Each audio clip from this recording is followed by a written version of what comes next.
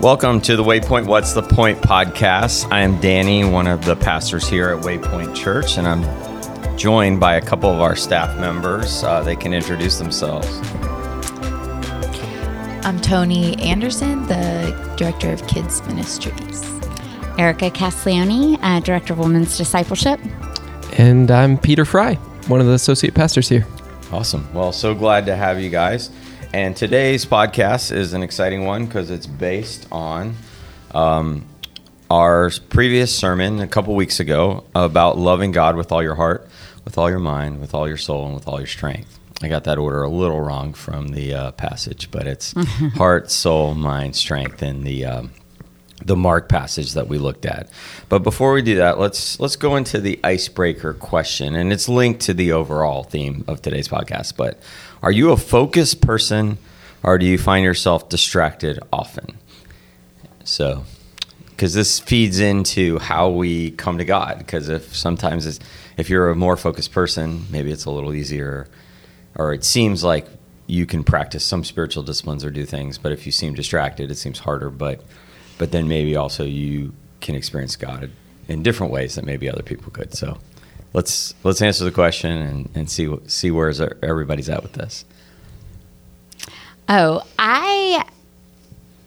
it's a hard question for me to answer. My first thought is that I'm very distracted. But I think it depends on what I'm doing. Like if I'm supposed to clean the house, I'm like super distracted. I'm like, oh, I'm going to organize this room. Oh, look, I found an old picture album. Oh, the kids, remember that? I'm going to text them a picture. And, before I know it, I've not done the task that I meant to do. But I mean, if I'm into a book or something, I could read a book and there could be all sorts of things going on around me and I can focus for a long time on that. So I guess it just depends on the task. But I guess I lean more towards distracted unless, something of interest. Like I could, if I get into something, so I'm hyper-focused. So you could be not focused on the thing, but totally focused on something else that you like better than the thing you're supposed to be. The rabbit trail that I got into on my, yes, wow. Exactly. Yeah. How about you, Toni? I think before I had a baby, I would have said definitely distracted, and now even more distracted. I thought you were about to say you got more focused. No, my brain is just slowly turning more to mush as time goes on. Okay. Yeah, definitely I'm making a bottle. The baby cries. I have to send an email. Just constant, Oh, wow. And how old is little Edie? Edie is 3.5 months old. 3.5 months. So yes. Hopefully this is just a temporary season. Hopefully, with not a ton of sleep. So thanks for joining us on the podcast in this busy season. I think I'm reckoning with the fact that I'm easily distracted. I'll say it this way. I am very focused if I'm free from distraction. Okay. I can, and I think I've learned that about myself. So I need to if I need to focus on something, I isolate myself and remove distractions, turn my phone off, things like that. But don't hang out at the Waypoint office. Exactly. Yeah. Exactly. I have some staff who are chatty. Yeah. And I'm one of them. Yeah. And I think I'm learning to embrace that and be present in some of the distractions of life. Mm-hmm. But I'm also a very slow reader. And I think that's because my mind tends to wander and be distracted. If I go in the house to say I forgot my wallet, I will probably attend to other things in the house while I'm getting my wallet. Mm-hmm. So that's me. Yeah. And I'm close to all y'all. I mean, definitely I'm like Erika, where the tasks that I want to be, that I'm interested in, I'm very focused. I think it's interesting because a lot of people know me on Sunday mornings, and I'm extremely focused on Sunday mornings only because it's just a lot going on, and I'm one of the few people on staff that's kind of, especially some Sunday mornings where I'm kind of over the whole program that day, so I'm thinking through all the different angles, and if one or two people are out of town, then I'm really trying to be focused. But generally, I'm a distracted person. I'm chaotic. One time I walked into someone's office and it says, "An organized mess is better than tidy idleness," and I was like, I'm the organized mess. I'm the guy with this just papers everywhere. I have to spread out. You felt validated. Yeah, I felt validated. So I think that I'm the guy who is generally distracted. I love people, but I love talking to people. I love going on rabbit trails mentally, with stuff. At the same time, if I have a task and I'm the one responsible for it, I'll just plow through it. And I think a lot of people are like that in America. We just learned that, and I think our culture doesn't do a great job of giving people margin to balance the two. And especially now with work-life balance and phones and emails, like you said. So our phones definitely didn't help the cause at all. Yeah. So, and it's hard because I love reading the Bible on the iPad because I love using all the tools. They don't distract me. They help me study the Bible better. But on my iPad is also where I read the news, where a lot of other things happen. So I intentionally took all the pop-up things like WhatsApp and all that off the iPad so that when I was reading the Bible, at least I'm trying to be focused. So, well, thanks for your answers. This will be good and helpful as we think more about the topic at hand, loving God with our heart, mind, soul, and strength. So I'm going to have Erika read the Deuteronomy passage and the Matthew passage that's kind of that our talk today and the sermon was based on. All right. So Deuteronomy chapter 6, verses 4 through 8. Hear, O Israel, the Lord our God, the Lord is one. Love the Lord your God with all your heart, with all your soul, and with all your strength. These commandments that I give you today are to be on your hearts. Impress them on your children. Talk about them when you sit at home and when you walk along the road, when you lie down and when you get up. Tie them as symbols on your hands and bind them on your foreheads. Write them on the doorframes of your houses and on your gates. And now Matthew 12, 28 through 31. Sorry, that's Mark 12. Wrong reference. Okay. I wrote Matthew on the paper, but it's Mark 12. Okay, Mark 12. One of the teachers of the law came and heard them debating. Noticing that Jesus had given them a good answer, he asked him, "Of all the commandments, which one is the most important?" "The most important one," answered Jesus, "is this. Hear, O Israel, the Lord our God, the Lord is one. Love the Lord your God with all your heart, and with all your soul, and with all your mind, and with all your strength. The second is this. Love your neighbor as yourself. There is no commandment greater than these." And just for reference to kind of set up the rest of the sermon, in Matthew chapter 22, there's a similar account, whether it's the same person or Jesus is talking to a different religious leader. Jesus answers, love the Lord with all your heart, with all your soul, and with all your mind. So he doesn't use the word strength in the Matthew account. All right, so here we go.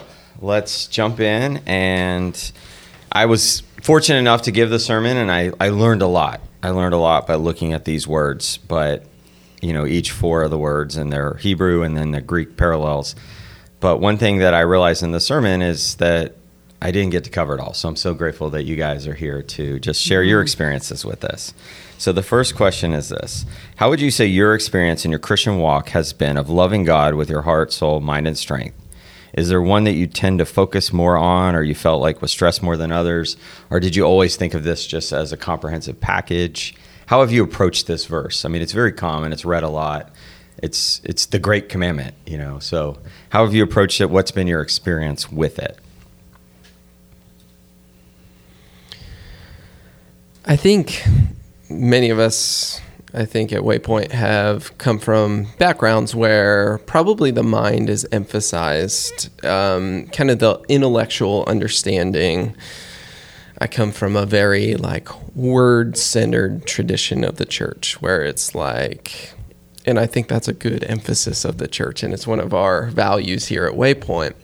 But when we talk about the word, I think often based on my kind of upbringing in the church, often what comes to mind is gaining more intellectual knowledge of the scriptures, which is absolutely part of this package of loving God with our whole being. But I think there has been in my life maybe an emphasis on the mind that I think as I hear this command of Jesus to love God with all your heart, mind, soul, and strength, that maybe my tradition has said, well, that starts with the mind and that starts with intellect. And there is a piece of that, but I think as we have this conversation, part of my hope for it is that I can come to a more robust understanding of how do I do this with my whole being. Mm-hmm. As you're talking, I'm thinking about how at Waypoint we emphasize a lot that the Bible and the gospel transcends culture. And in that, there's blind spots within different cultures. Like there's probably another culture, they're like, oh, wow, we need to like worship God with our mind. We're always thinking about like our emotions and expression or whatever, so I think it's so important to like remember we're a part of the global church and how we can learn from one another. But yeah, I agree with you 100% that like, especially those of us who grew in our faith through like campus ministries in college, because well, in college, you're already studying all the time and things like that. So you just kind of, your faith becomes, your quiet time or whatever you call it. I even remember asking like people, how are you doing spiritually? Well, I had my quiet time twice this week. Like it's still kind of the idea of like, that's the litmus test. And by quiet time, it doesn't mean like an hour sitting, like thinking about God or something. It means I read my Bible. I did more an inductive Bible study for a lot of people. Yes, and that's exactly especially what that group in my meant. Gen X generation. Quiet time didn't mean anything that was contemplative. It didn't mean that I looked at it had to be academic creation and saw God's beauty. It was like I like looked up the words. I did some circled. I did nothing wrong with inductive Bible study, but that's definitely a key focus of your relationship with God. Yeah, exactly. 100%. How about you, Toni? I think similar to what Peter... So tell a little thing about yours. Sorry. You grew up Greek Orthodox and then moved into more of a broad evangelical setting in college. Yeah. Okay. And I think they're 100% right. Like inductive Bible study, that's your time with God. You study for an hour, but then the only way that you like experience God in other ways is nature. It's either like you have like, and I'm like, well, what if I don't want to hike? Like I'm not a hiker. I'm not an outdoorsy person. Like I mean, sure, I guess I could enjoy nature, but like, that's not the way I'm like wired to enjoy God. Lawrence says that quote a lot too. Really? He doesn't like hikes either. He's like, I'm not like a walking, hiking person. No. So yeah, that was the vibe. But I think I remember too, a lot of times, I think it's Jen Wilkin quote, the mind, maybe she stole it from somebody, I don't know. The heart cannot love what the mind does not know. And just that like these four things are all intertwined. Like they feed into each other. They're all integral for like how to holistically love God.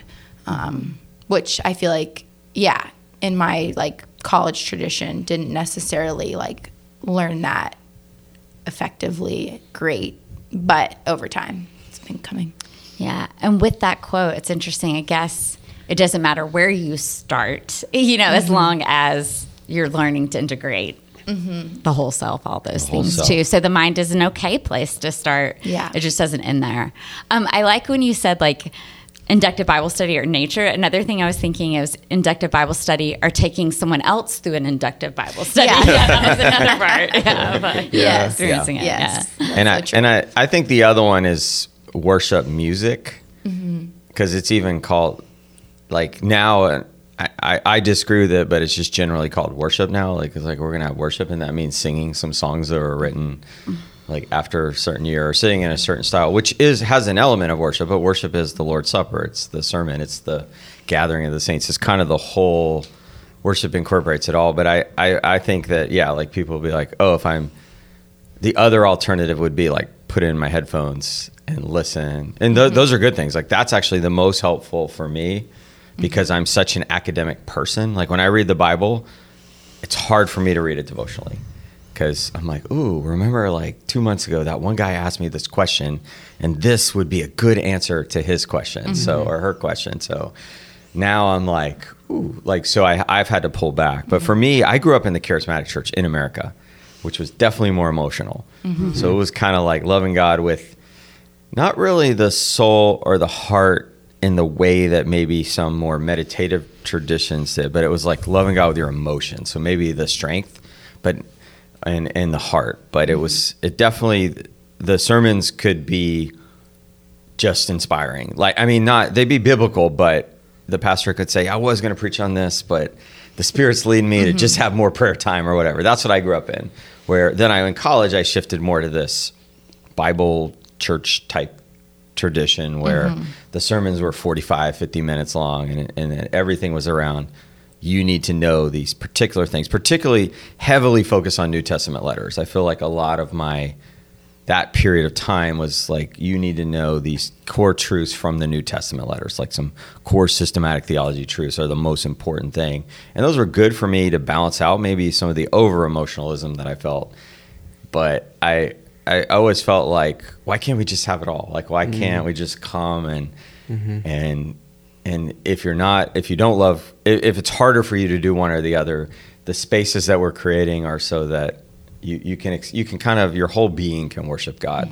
So I'm really grateful in the last 10, 15 years that's been a shift in the church, is to help different groups incorporate other elements that they didn't traditionally have. And I'm grateful that that's happening. Yeah, and I think part of this whole conversation, as we talk about the role of mind or heart or soul or strength, is the evangelical church is largely influenced by the Enlightenment, where it's this Descartes, I think, therefore I am. And this question of how do we, because I think all of us, we could, like in these backgrounds where inductive Bible study was emphasized and that sort of thing, we wouldn't say that knowledge was our goal. We would say that loving God is our goal. But it comes down to the question of how do we create more love for God? And maybe that's the wrong question, but it's how do we do this? And many of us are influenced by that Enlightenment thought that information changes us. And I think that that's an incomplete picture, that it's not more information that will change me, but it really is my affections have to change, and that includes my whole being. Yes, yeah. I think even some of like the greatest apologists, like studying with their minds opened them to the possibility of God, but they still had to have a transformation in their heart. Like if you read like C.S. Lewis's, like some of his biography and stuff, like that could bring him to a point of like, okay, I'm open, but it's still a transformation of the heart. And I was thinking as you were talking too, one of the biggest dangers, if we think knowledge is the only way to know God, that's very exclusive. You know, a lot of the world is still illiterate. I think of people who aren't neurotypical that maybe could never do an inductive Bible study or articulate the gospel, but they can know the love of God that transforms their heart. So I think, we're really limiting things when we, are so narrow in our understanding. All right. Can I add too, like, I don't want people to think we're just like hating on inductive Bible. I feel like we're coming back a lot, but it's a piece of the puzzle. Like, right. Yeah, we're about to have 2 Bible studies, men's and women's studies, coming up really soon. Yeah, our sermon series definitely break down the text. That's our goal. But we don't want to break down the text just to give you some academic knowledge. Right. We want to get you into this meditative literature that is the text itself. The text generally is to get us to know God and feel God and experience God. And if you have gifts for learning, then use those gifts to learn more about God and to study and to be able to teach others. So Waypoint Academy is all about knowing God and experiencing God, but it's growing our minds, but it's also growing our hearts and our souls and our strengths and our toward God. Yeah, thanks, Toni, for that reminder. So I'm just going to briefly talk about the 4 words and give their Hebrew and parallel Greek definition, just to kind of give a refresher. And if you didn't listen to the sermon, you should. And Toni has a warning for us. Like, just go ahead and watch it on YouTube, because there's a lot of hand motions happening that you will not get via the podcast. That's how I listened, and I was like, what's happening? Yeah. Unfortunately, they taped the first sermon, not the second one. And the second one I was a little more awake. I forgot to eat breakfast that morning, and when I was up there, I didn't even think about the 9:00 service and stuff, and I was so excited. And then your body is important. Yeah, you forgot to love him with your strength. Yeah. My body was I was a little more disjointed but we didn't record the second one. But yes, if you need that, go back and listen. But the word for heart, the Hebrew word just denotes it's the seat of thinking processes in the will. It's kind of like, so the Hebrews didn't have a word for brain like we do, or logic. Like they thought you thought in your heart area. I'm doing it now, the motions. They thought you thought in your intestines, or they thought you thought with your kidneys. And each of those were different. Like the intestine thinking was more like my gut, like, because you feel it. You feel a lot of, when you're thinking hard, you might have knots in your stomach. So that was part of their thinking. But also they thought that the heart was because you thought with your whole being. Like they just didn't separate it like we would. Mm-hmm. And the Greeks themselves also, their heart can mean inner self and your mind. So like, and we have this in English, like, you know, talking about like, I felt it in my heart. So we can put the two together, but that's kind of the origin of that word. So when Jesus is saying that, he's thinking of these Hebrew people and the Greco-Roman people who think of heart as just a little bit of thinking, a little bit of feeling, and a lot of, just your emotion.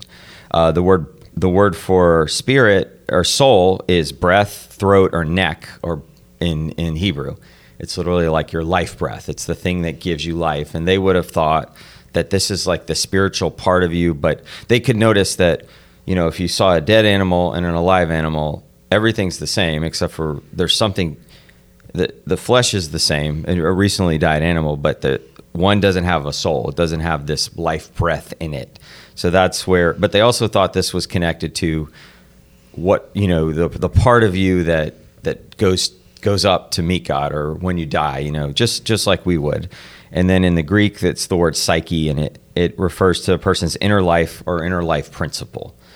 And I would say that the soul is the one that a lot of modern people are trying to foster through meditation and all these other things. They're trying to deep breathing.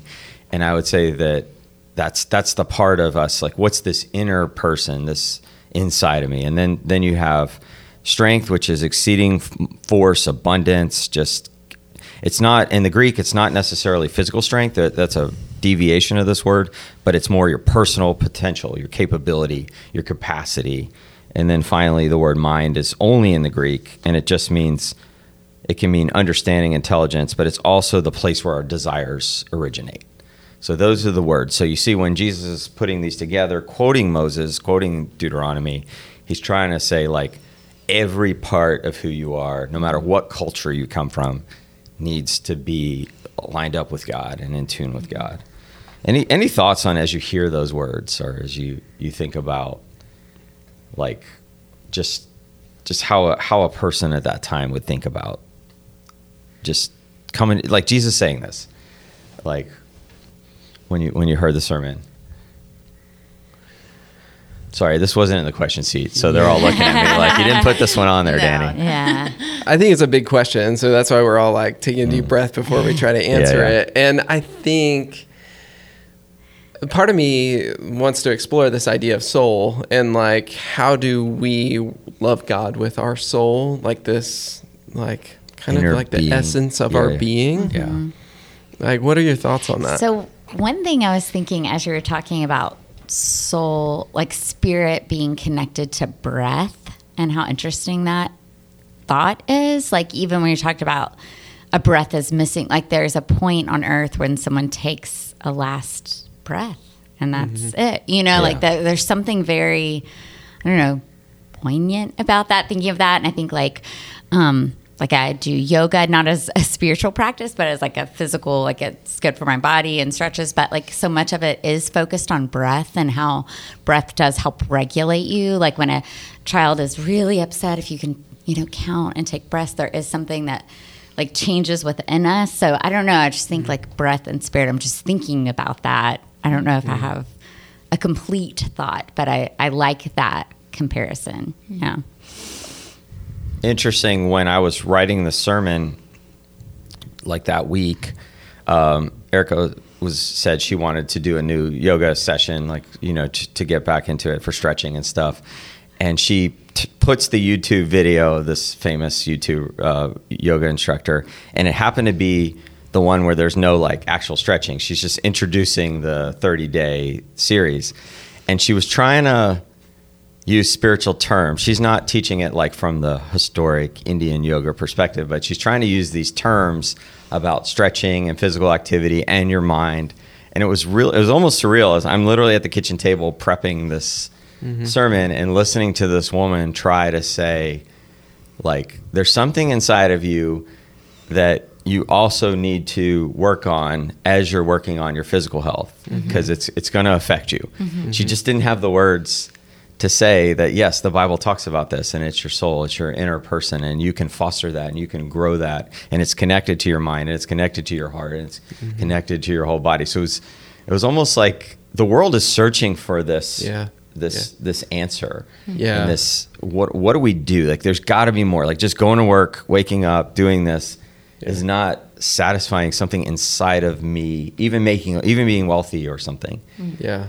And I think there's this desire in each of us for wholeness. And I think, one of the phrases used in the yoga realm is like, connect to your intentions. Connect to your intentions. Wow. And so I think, as I think about loving God with my soul, I think the kind of that terminology and that phrase is actually probably a really helpful, like when Mary, do you do like the 30 days with Adrian? Yeah. That's the thing I'm talking about. So, I'm on center right now. Mary has done that many times, and sometimes I'll join in, and it's fun to like hear some of this. And Mary's always like, if you take a gospel-centered perspective to what they're talking about, like, it really is, like you're saying, there's a lot of parallel to, we don't want to live life without purpose and without wholeness. And as Christians, we believe we find that in Christ and in our new identity in Christ. And as rather than emptying our mind in those moments, we fill our mind with, we have been raised with Christ, and we have been seated with Christ in the heavenly places. And connecting with that, and as we talk about soul, I think part of it is connecting what we know about God with what we feel about our kind of mortal existence. Like, we live in a broken world. Our bodies, we are faced. Yesterday was my dad's birthday. He passed away 12 years ago. And I was just reflecting on just like these things of death remind us that we are finite. And I think part of worshiping God with our soul is allowing what we know about ourselves and the world and God, and like thinking about eternity, and that like loving God is more than this moment, that I was created for an eternity with God, and that's bigger than simply what's on my schedule today. But what's on my schedule today is not divorced from that. And so that's where it comes to my whole being. Wow. Yeah, I think I love the Bible Project has a video about heaven, and it talks a lot about how we think of heaven as like a place outside of here, but when Jesus talked about the kingdom of heaven, it was the spiritual realm intersecting with our life. And so I think our spirit, worshiping God with our spirit, is those moments when we're aware of the physical and the spiritual together too. And I think there is a mystery to it. Like, it's hard to explain what you like about a song. If you, even if you understood like music theory, you could break it down, but still it wouldn't like hit the element of why something resonates with you sometimes, or like sometimes you don't understand why you cried, or why, you have goosebumps, or why, like that there is a mystery to it as well. In John's gospel, after Jesus is comforting Mary and Martha, Lazarus' sisters, and Jesus says to her, "Your brother will rise again." And Martha answered, "I know he will rise again in the resurrection at the last day." Jesus said to her, "I am the resurrection and the life. the one who believes in me will live even though they die. And whoever lives by believing in me will never die. And then he asked her, do you believe this? And I think that's the beginning of this theology of like this union with Christ and this idea that our souls are a part of who we are now. They're part of our physical bodies, but they're the part that's going to be reunited with our physical bodies in the final resurrection. And missing that or not developing our souls, we're ignoring a part of our core identity as Christians. And not that, and inductive Bible study is part of that. Like, how did I had to read this passage and think about it. Like, the people who come up with the union of Christ theology, which is kind of what we're endorsing here, came to it through deep Bible study. They pulled various passages through the Gospels, particularly Gospel of John, and then some of Paul's teachings, and puts it together and comes up with this doctrine of that we are united with Christ now, we'll be united with him. It's done through the Spirit. It's a mystery, but it's also easy to understand. So yeah, I really enjoy how you guys are bringing us to that.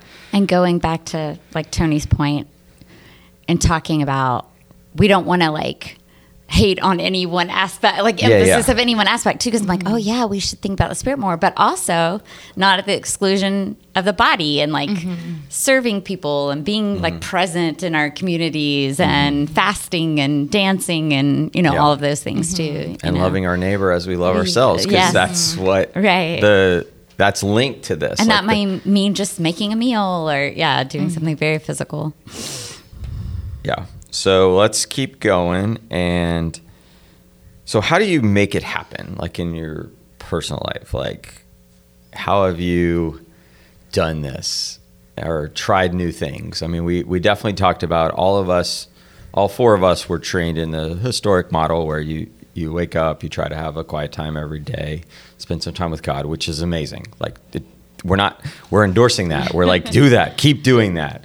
But also, how have you learned to continue to worship God with your whole being, in your, not just in the Sunday morning service, but even in that, but in your daily walks, your daily routines, and then into spaces where you're gathering with other believers? Any things that you have done that God's taught you as you've matured as a person that have been helpful?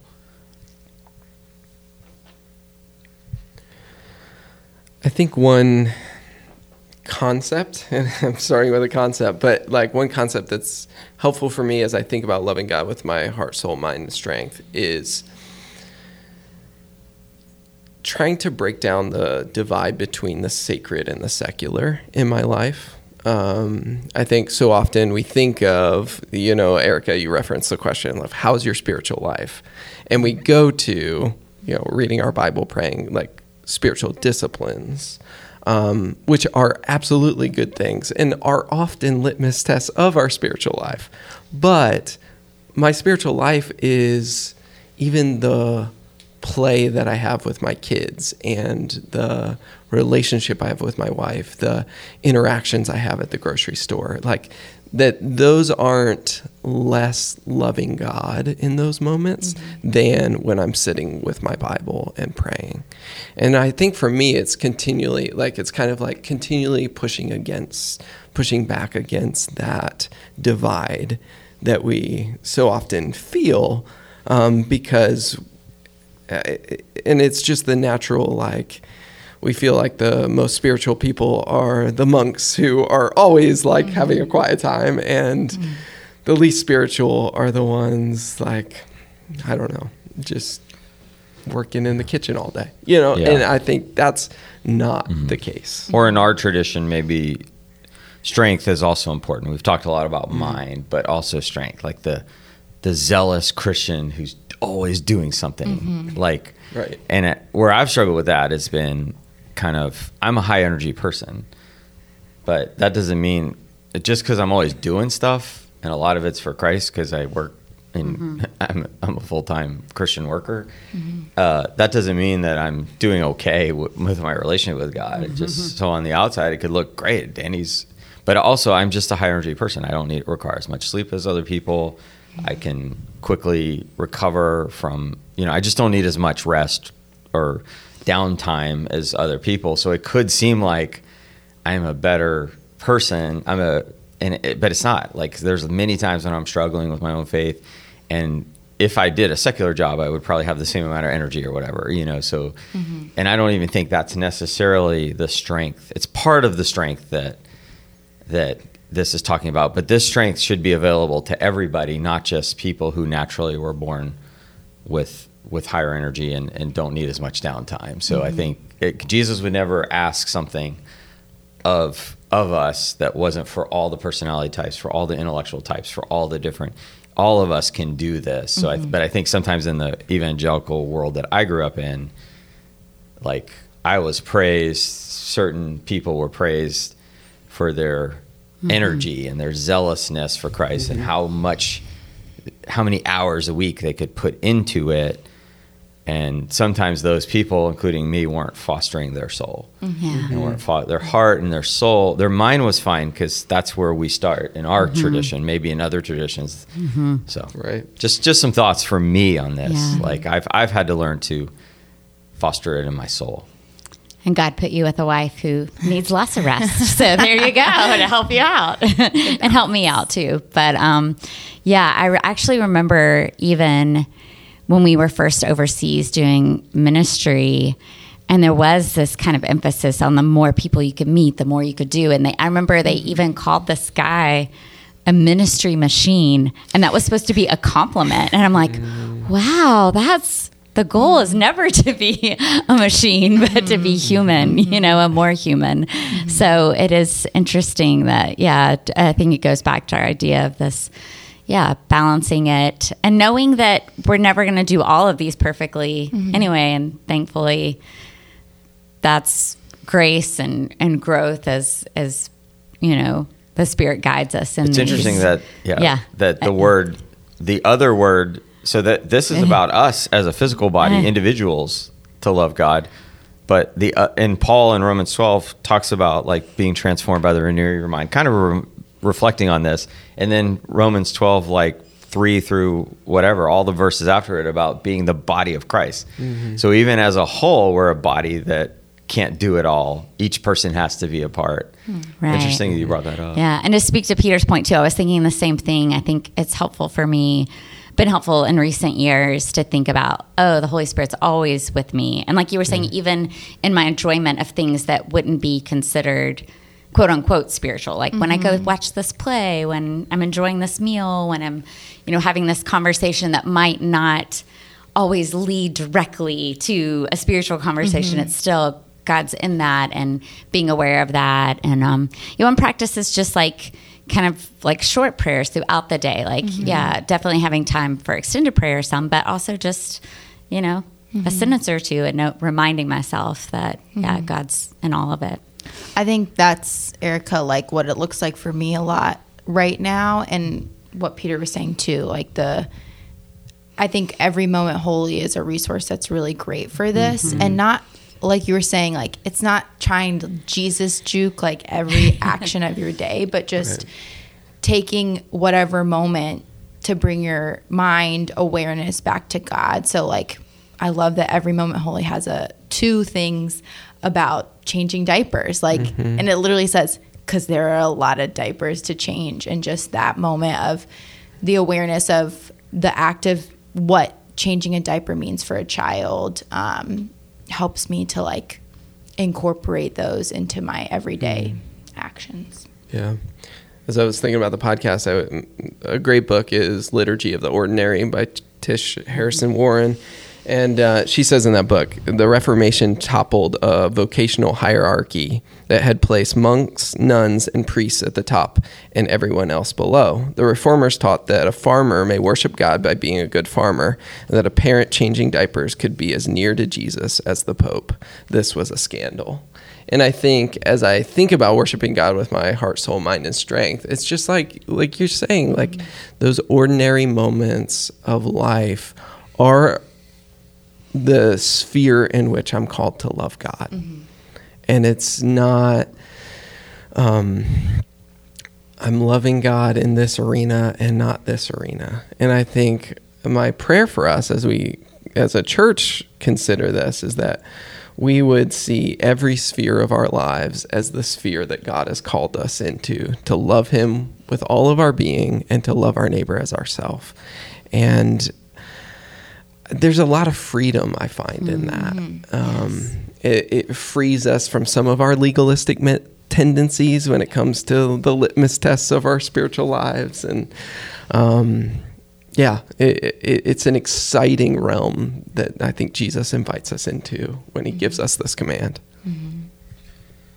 Well, so this will feed into our last question. So the Deuteronomy passage, which comes right after the second proclamation of the Ten Commandments. A lot of people may not know that Moses gives the Ten Commandments and a set of laws to the first generation in Exodus, and then he gives a new set of laws, like a renewal of the covenant, and he reclaims the Ten Commandments. But he says this line that these commandments are to be on our hearts. Impress them on your children. Talk about them when you sit at home and when you walk along the road, when you lie down and when you get up. Tie them as a symbol on your hands and bind them on your foreheads. Write them on the door frames of your house and on your gates. And it's really neat that Jesus quotes this as the greatest commandment. And then this is kind of how Moses frames the idea that loving God and loving others are to be who we are, loving. And he gives, I would argue that Moses is kind of giving a framework for how to do that. What would be, I mean, we could take this literal, and I've been in people's bathrooms where they have Bible verses up, you know what I'm saying? I don't know if it's still common, but it was common back when I was in college or whatever, people would, and now I guess you go to Hobby Lobby or one of those places now we have some Bible and buy those. But I'm saying people used to write it on an index card and put it around their house, like friends when I was growing up. And that's a beautiful thing. Like that's trying to make God part of your whole being. But so we could take this literal, but what are some other ways that we can do this? Like how we've mentioned some of these things, but just any final thoughts on how to just make God part of all of who we are? Some things that have worked for you or some things you struggle with? I think one is in making decisions. I mean, some decisions are just more neutral, A or B. It's more your heart and how you do it. But I think sometimes to stop and think in this decision, is there an option that helps me love God with my whole being more and love my neighbor as myself?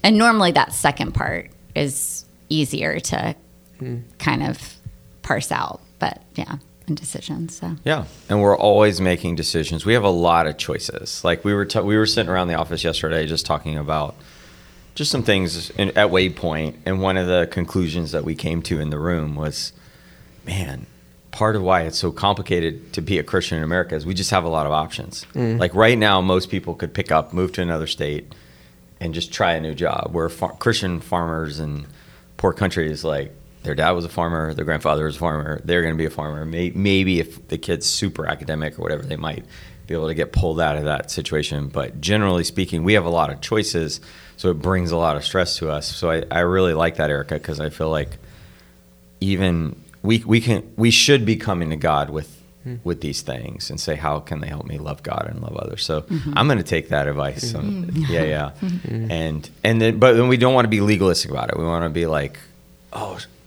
we pray about it, we make the decision, we trust God with it. Now, if we learn that making that decision, next we can learn from it, but we can also say, God, I prayed about it, I did it, and now I want to trust you in it. I think, to be honest, I'm learning what this looks like. Like I'm like 3 months into the having a baby situation, coming out of a campus ministry background, things look different as you go through different seasons. And I'm not sitting down in the morning and doing my hour-long study. And so I'm learning how to turn to God in these small moments throughout my day. And something that was helpful, the staff team's reading a book called Possibility of Prayer. Yeah, Possibility. John Stark. Yeah, it's great. Really good. And it's helpful to remember the desire or the like, what is the motivation for wanting to be with God? Like, why are we doing this?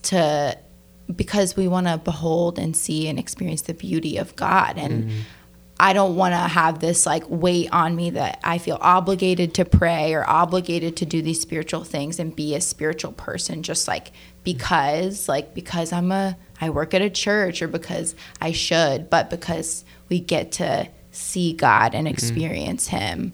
And so when I come back to that, like Peter was saying, like it's freeing instead of just feeling down on myself like, oh, I'm not very spiritual today. Like all I did was maybe for someone else do my office job and come home. But at the end of the day, we're invited to use small moments to turn to God, and that can help us experience him. Yeah, that's good. I think one practice that is helpful for me, and part of it is like maybe because I didn't come from a tradition that practice, say, meditation in the sense of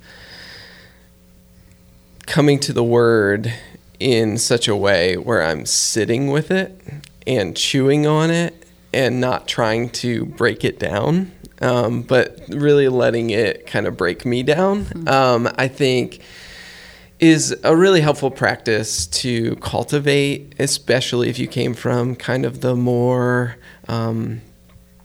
deductive style of approaching scripture.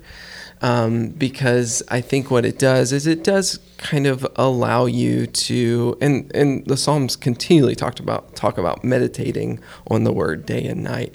It allows you to let the word sink in. And as I was listening to that passage from Deuteronomy about like posting it on your door frame and putting it around, I think of this idea of meditating on the word day and night. And how do we do that? I think it's in those small moments of life, allowing the truth that we intellectually with our minds read in the word sink into our hearts. And one practice for me is just continually coming back to the Psalms. I've heard you say, Danny, like that's for your quiet times, like you kind of have to go to the Psalms because it's this place where it connects both your head and your heart. And my encouragement is when you read the Psalms, like resist the urge to try to make like an outline of it and really let it engage your imagination, because it is poetry. It is meant to create images in our mind of who God is, how beautiful he is, how glorious he is, how loving he is. And sit in that. Let it fill your heart and mind, and then let it kind of thrust you into these other spheres of life to love God with your will and your strength and your affections. Yeah, thanks, y'all. Man. And piggybacking off the book that Toni was talking about, we read chapter 2 as a staff. It's called The Possibility of Prayer by Pastor John Stark out of New York. And in chapter 2, if you just buy it for chapter 2 alone, it's worth the $11. It is in the Waypoint Library. I'll even add an extra copy because we had one laying around. But he says, you know, we come to God because God is holy. We worship God as holy. We worship God as joyful. We worship God as beautiful. We worship God as relational, and we worship God as available. I read the two together. New word. You know how they create new words like ginormous? I just created a new word. He's relational and available. God is available. And all these, all these come from the Psalms. And they're reinforced throughout the rest of Scripture, but we see these patterns over and over and over again. And we can come to God. So for me, I got to think of God as beautiful. Like, I know he's relational. I was taught that as a kid, and it's still very important. But for me, I need to think that God is more beautiful than all these other things that are vying for my attention. And sometimes I don't do that because I have so much stuff to steal my attention. I have so many ways to do leisure, to do work, to, so many distractions all around me. I'm literally looking around the room. I have my laptop open, my iPad, my phone, just there's just distractions everywhere, all these different places I can go. And many of them are good. Like I study God's word on my iPad, but I need to see God as more beautiful than all these other things. So that's where it's really been for me. I'm working on it. I haven't fully mastered it yet. I would say I'm definitely not the contemplative person. I'm still more the task, get things done kind of guy. And I see God as a list of tasks. Sometimes I got to do this and this and this. And it's been good for me to learn from other brothers and sisters who teach me more to slow down and reflect. Any final thoughts or things you guys have? So I think what you said about coming to God and beholding his beauty.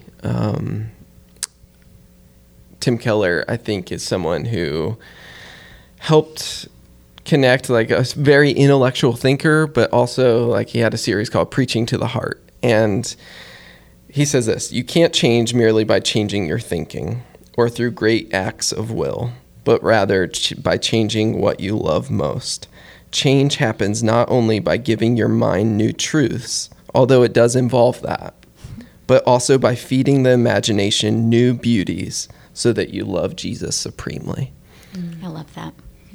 All right, we'll end by the words of Tim Keller. And thanks, y'all. Let's continue on this journey as a church body, as individuals, as in your community groups, and all of the different settings.